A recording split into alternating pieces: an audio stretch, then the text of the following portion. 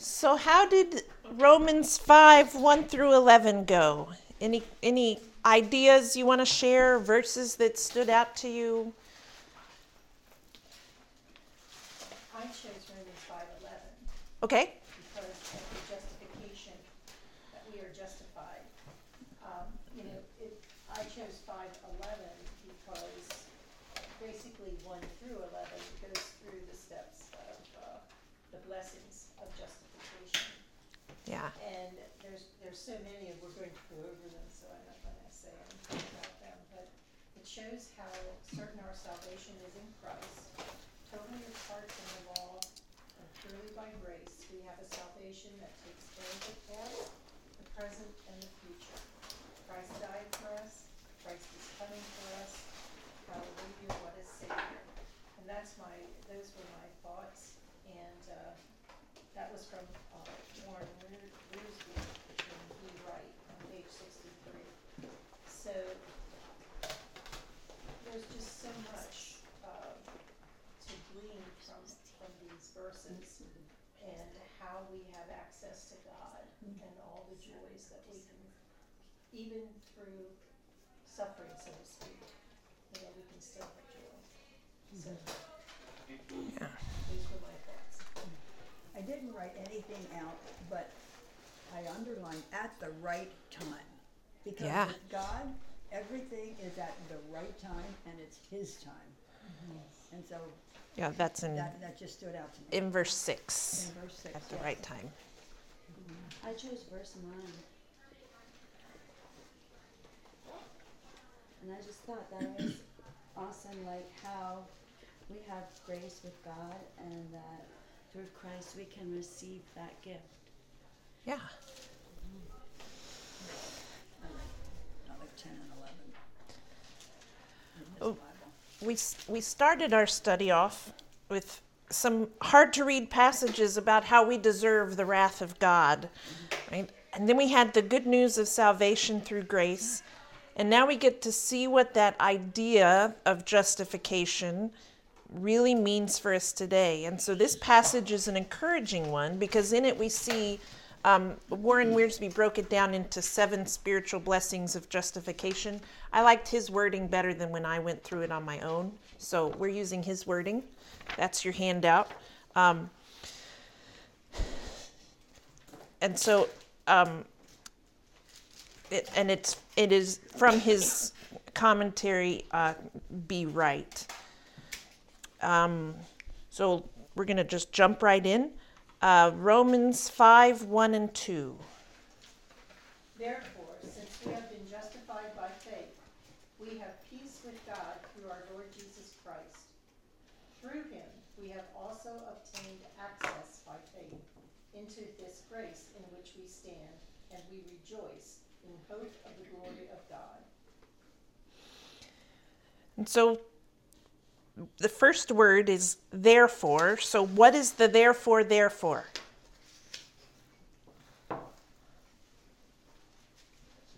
us what you just said. Which was what? All of that. Yeah. Sorry. Because of. Yeah, and so Everything that we know about Abraham and circumcision and being right with the Lord. right, it's a reminder that like Abraham, we also benefit from justification by faith, right? And so we start to see these benefits. Verse 1, what does it tell us in verse 1 is a benefit that we experience? Peace with God. That's the first blank on your handout, peace. Isaiah 48:22 I gave to somebody. I think that was yours. Yep. What was it again? Isaiah what? Isaiah 48:22. There is no peace, says the Lord, for the wicked. So there's no peace for whom? Wicked. The wicked. And who are the wicked? The sinners, us. Yeah, specifically non-believers, but yeah, sinners, right? And then Isaiah 32:17. The fruit of righteousness peace. The effect of righteousness will be quietness and confidence forever. So what's the effect of righteousness? Quietness and peace. Peace. Quietness and peace. What was that reference? Isaiah 32:17. So when we are condemned by the law, when we think back to the first couple of lessons, we're condemned by the law, we cannot enjoy peace with God.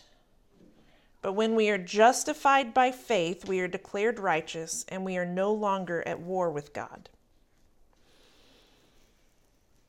So we have the war is over, and we have peace. Then the second spiritual blessing is found in the first part of verse 2. And so what does it say we have obtained? Access. So it's access to God. Strong's dictionary says of this word that access, that friendly relation with God whereby we are acceptable to him and have assurance that he is favorably disposed toward us. It is literally a leading or bringing into the presence of something. And so in this case, into God, presence of God. It's the thought of the freedom to enter through the assistance of someone else or something else. In the Greek language, non-biblical Greek usage, it was used for the audience or the right to approach, or the right for someone to approach high officials or monarchs. So if you think back to Esther, right, and she was the queen, but for her to go to the king, if she wasn't invited, he had to hold out the scepter to her for her to have that access. That's what it's talking about. That's what that word means. And so in our ladies' Bible class, we were talking about, this verse came up when we were talking about the shepherds, ironically, in the story of the Nativity. But it was talking about the Jewish temple. Jewish temple was literally the house of God. It was the home of God. And while we don't have the time today to dig in really deep, but I want us to picture Solomon's temple. And so that's the 1 Kings chapter 8, verses 10 through 11. As the priest came out of the inner sanctuary, a cloud filled the temple of the Lord. The priests could not continue their work because the glorious presence of the Lord filled the temple. So that cloud, that was the same cloud that led the Israelites through the wilderness for 40 years. And it was the physical presence of God. And so when we think about the Old Testament temple, we know that there was a veil that separated the Jews from the Holy of Holies. That was that place where God resided. And so that was the same veil that was torn upon the death of Christ. That's in Matthew 27:51 if you're interested, but we're not going to read that today. And then the Gentiles, so the Jews were separated by that veil, so they couldn't approach God directly. The Gentiles, they weren't even allowed inside the walls of the temple. They were held out even farther. No one could approach God directly because of their sin. But now we can stand in the presence of God because of grace. We are able to go directly to him in prayer and worship without a separate intercessor. And so we have access to God. And the second half of this verse, of verse 2, gives us another spiritual blessing. What is the third one on your list? What is the third spiritual blessing that's given. Hope. Hope. Glorious hope. It says, we rejoice in hope of the glory of God. And this word for rejoice can also be translated as boast. And so Warren Wiersbe says, in Christ, we boast in his righteousness and glory.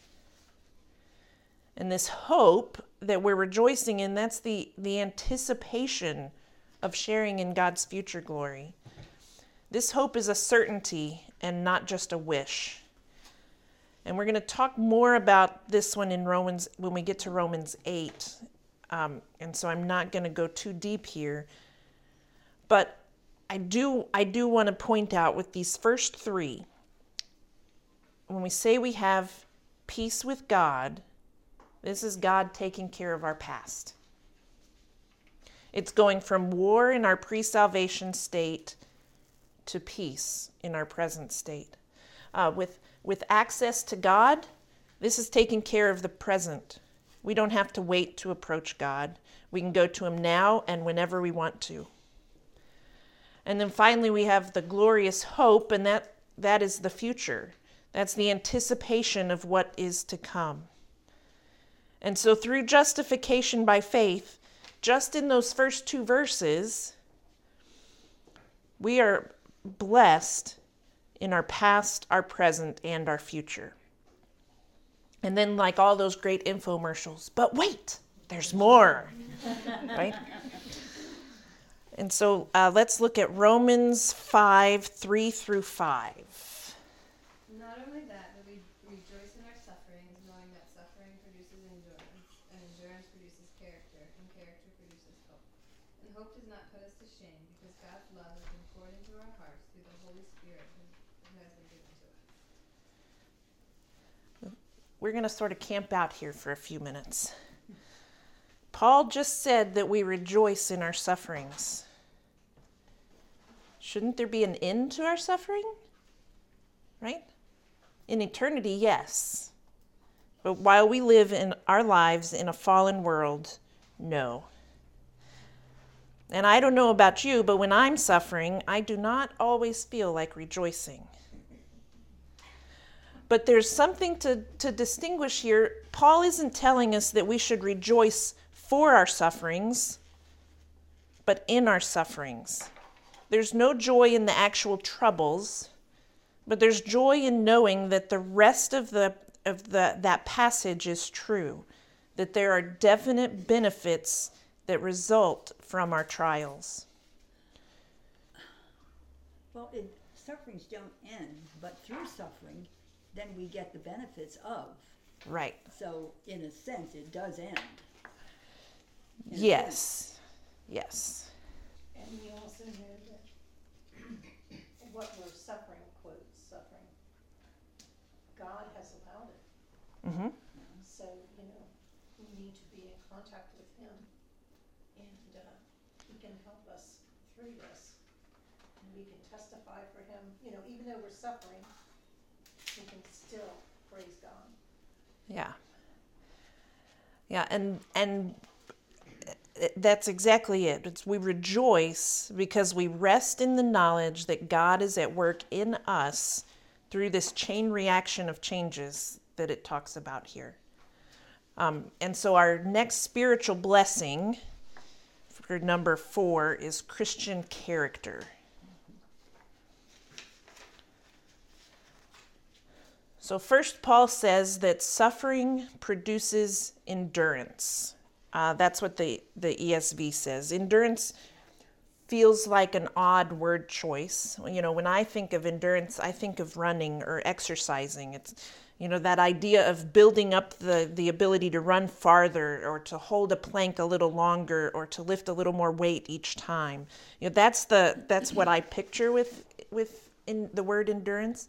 But this idea of endurance is a steadfastness, a constancy, even patience. Some translations do use the word patience there.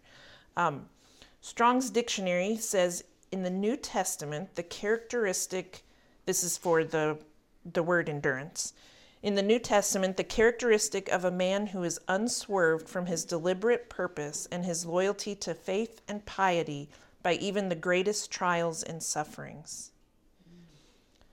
It is a single-mindedness that makes us focus on the important things.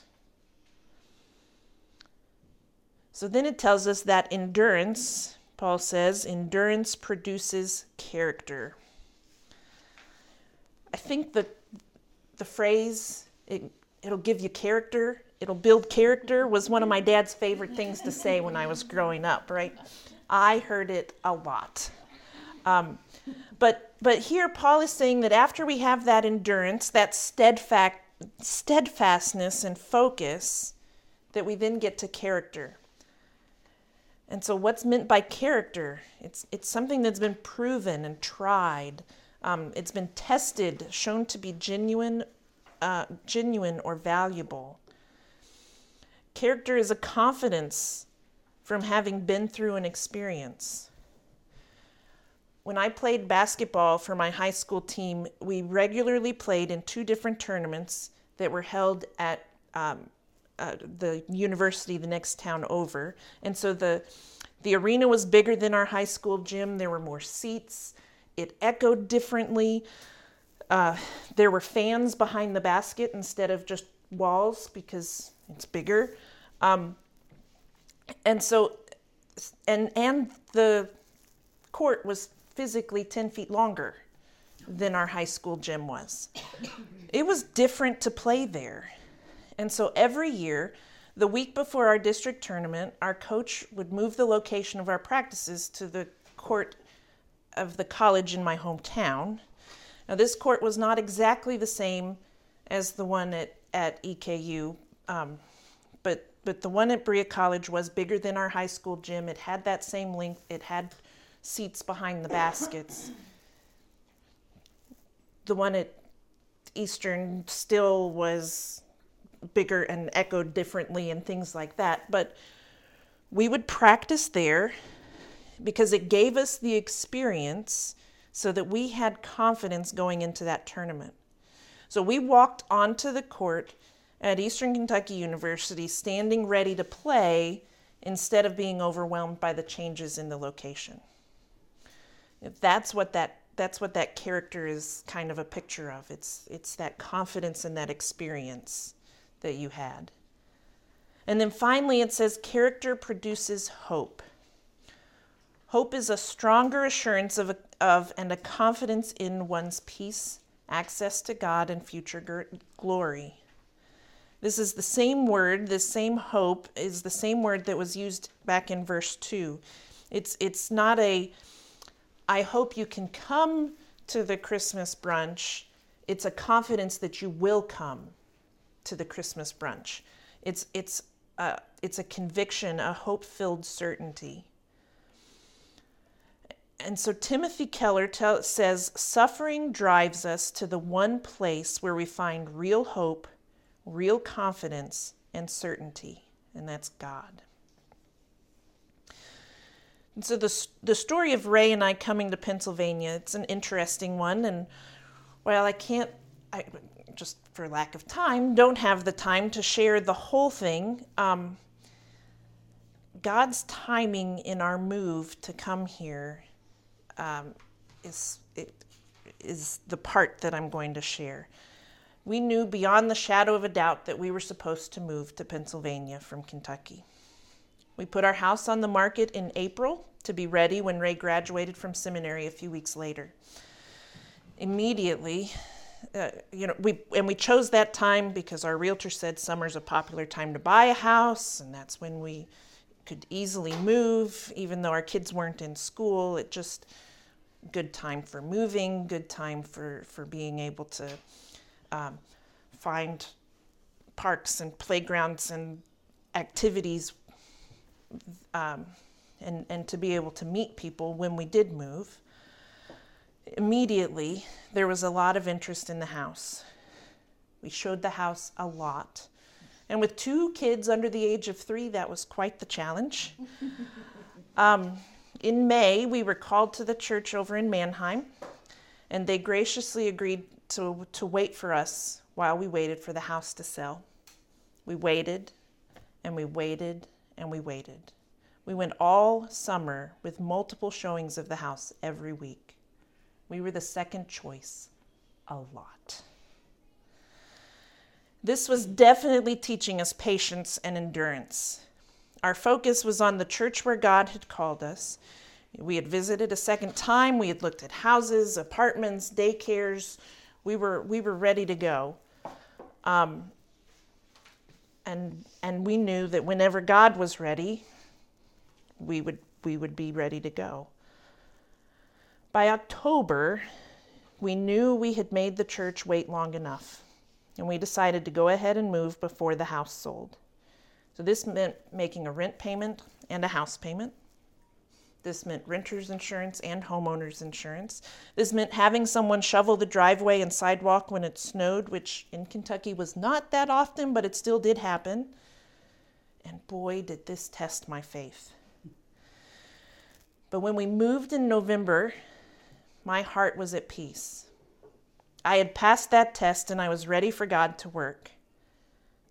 And then my job, that was originally supposed to be work from home for 9 months before then reevaluating the situation, became work from home for 4 months, and I was done.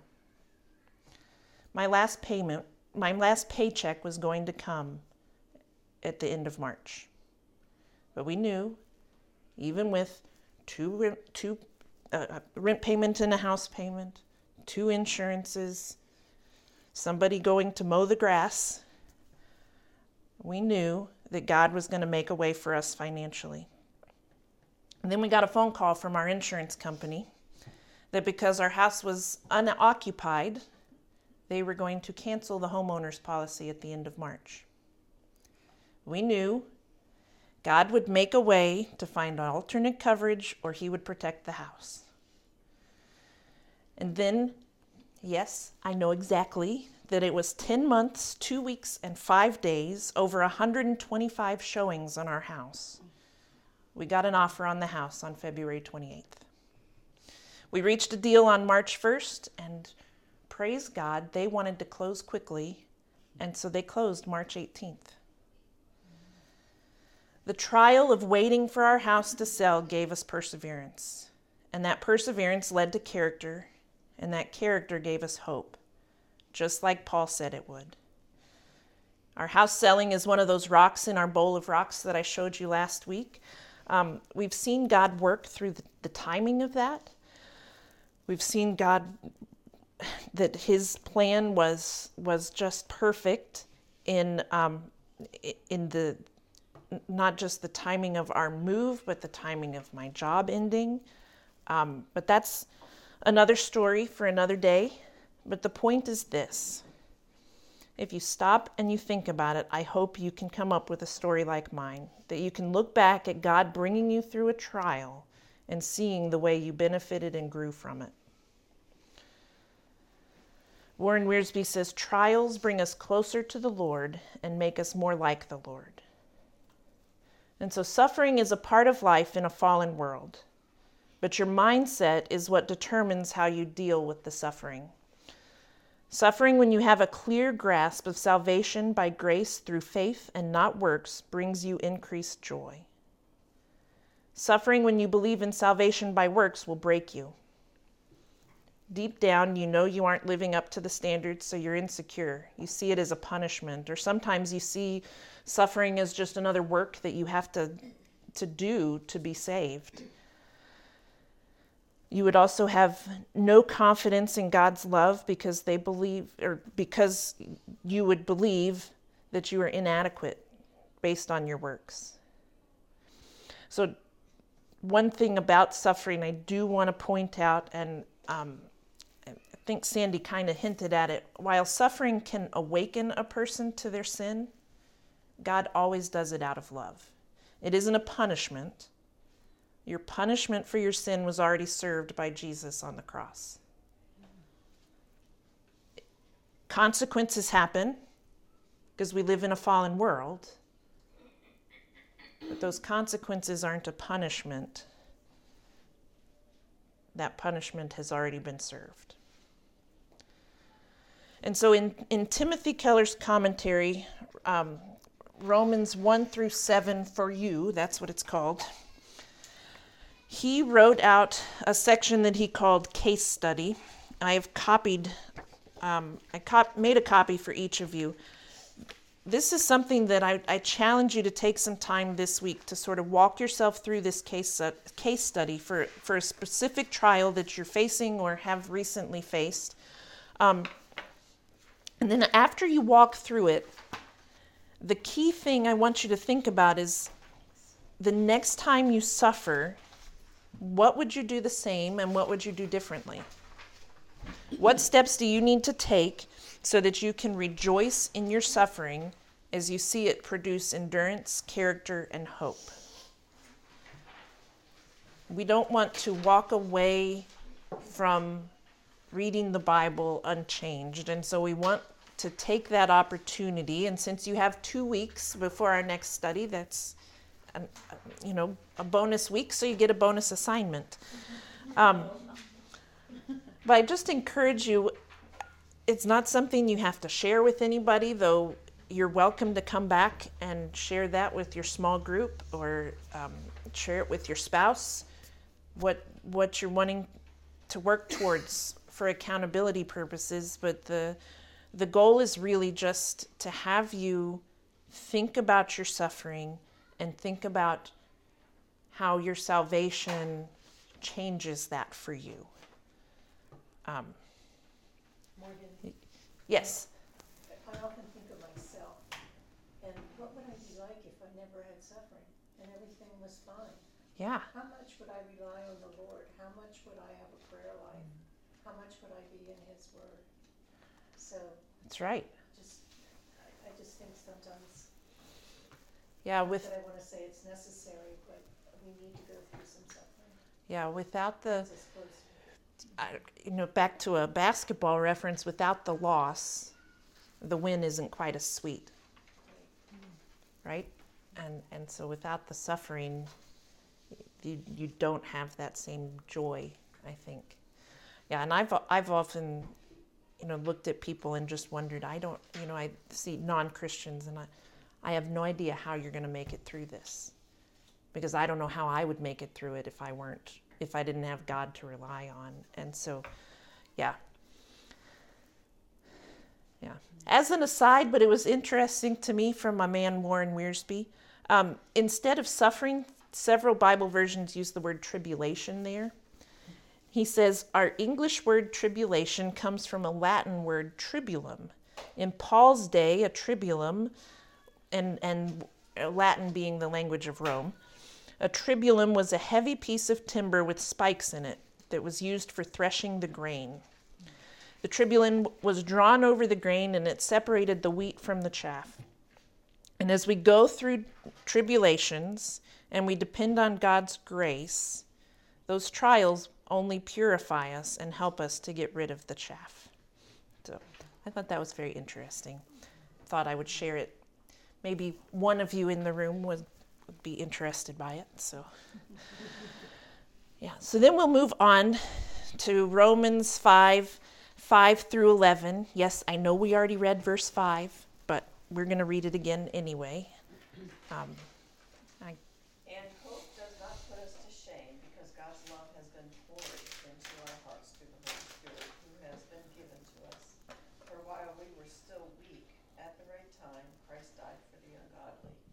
For one will scarcely die for a righteous person, though perhaps for a good person one would dare even to die. But God shows His love for us in that while we were still sinners, Christ died for us. Since, therefore, we have now been justified by His blood, much more shall we be saved by Him from the wrath of God.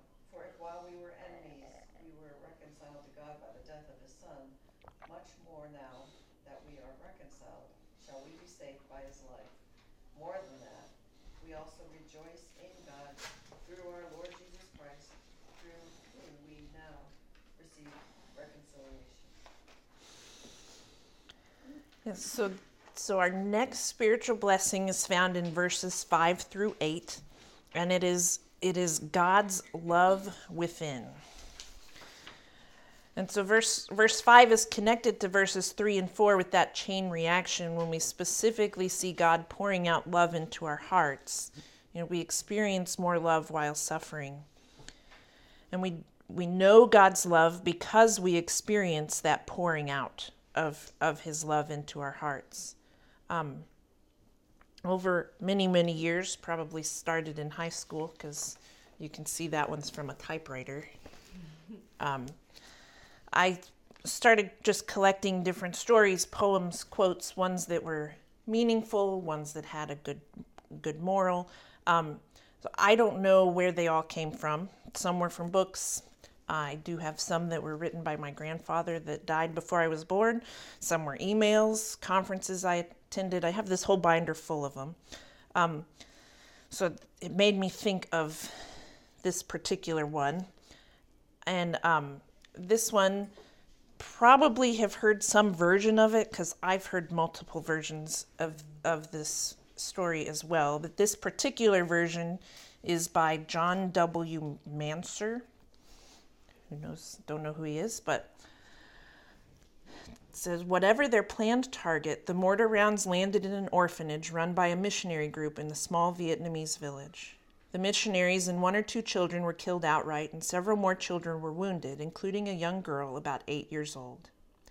People from the village requested medical help from a neighboring town that had radio contact with the American forces. Finally, an American Navy doctor and nurse arrived in a jeep with only their medical kits. They established that the girl was the most critically injured, and without quick action, she would die of shock and loss of blood.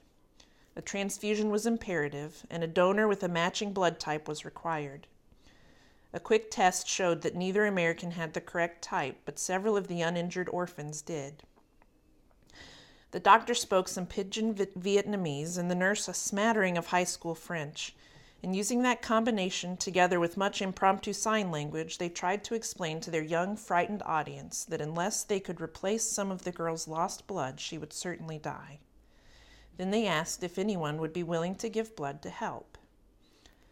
Their request was met with wide-eyed silence. After several long moments, a small hand slowly and waveringly went up, dropped back down, and then went up again. "Oh, thank you," the nurse said in French. "What is your name?" "Heng," came the reply. Heng was quickly laid on a pallet. His arm was swabbed with alcohol and a needle inserted in his vein. Through this ordeal, Heng lay stiff and silent. After a moment, he let out a shuddering sob, quickly covering his face with his free hand. "Is it hurting, Heng?" the doctor asked. Heng shook his head, but after a few moments, another sob escaped, and once more he tried to cover up his crying. Again, the doctor asked him if the needle hurt, and again Heng shook his head. But now his occasional sobs gave way to a steady, silent crying, his eyes screwed tightly shut, his fist in his mouth to stifle his sobs. The medical team was concerned. Something was obviously very wrong. At this point, a Vietnamese nurse arrived to help. Seeing the little one's distress, she spoke to him rapidly in Vietnamese, listened to his reply, and answered him in a soothing voice. After a moment, the patient stopped crying and looked questioningly at the Vietnamese nurse. When she nodded, a look of great relief spread over his face. Glancing up, the nurse said quietly to the Americans, "He thought he was dying. He misunderstood you. He thought you had asked him to give his blood so the little girl could live." "But why would he be willing to do that?" asked the Navy nurse. The Vietnamese nurse repeated the question to the little boy, who answered simply, "She's my friend." And so this boy was willing to die for his friend. Kind of makes you think about who you'd be willing to die for, right? And so in verse 7, Paul talks about the way humanity thinks about giving up our lives for others. It's not common for someone to be willing to give up their life for someone else, even for someone who is good. But then in verse 8, we see my 2 absolute favorite words in the Bible, "but God." But God shows his love for us in that while we were still sinners, Christ died for us. We know God loves us because of the death of Christ. And Jesus died for us while we were still sinners, while we were completely separated from God. We were unworthy, unrighteous, unholy. We weren't even his friend, like the boy in the story. That is true and genuine love from God. And then verses 9 and 10, they give us our next spiritual blessing. And so what does verse 9 say that we are saved from? Wrath of God. The wrath of God. And so on your handout it's written salvation from future wrath. Salvation from future wrath. Judgment is coming, and with that comes the wrath of God, a deserved punishment. But no true believer will ever experience it. And so let me read verse 10 again. For if while we were enemies, remember we were at war with God because of our sins, we were reconciled to God, so we were justified and given peace. So we were reconciled to God by the death of his Son. Much more now that we are reconciled shall we be saved by his life. So he will do much more for us than just salvation, because we are no longer enemies, but friends loved by God. So in other words, if Christ's death accomplished so much, how much more will he do in our life as our intercessor in heaven? And then our final spiritual blessing is found in verse 11. And that one is reconciliation with God. Reconciliation. Reconciliation means we are brought back into fellowship with God.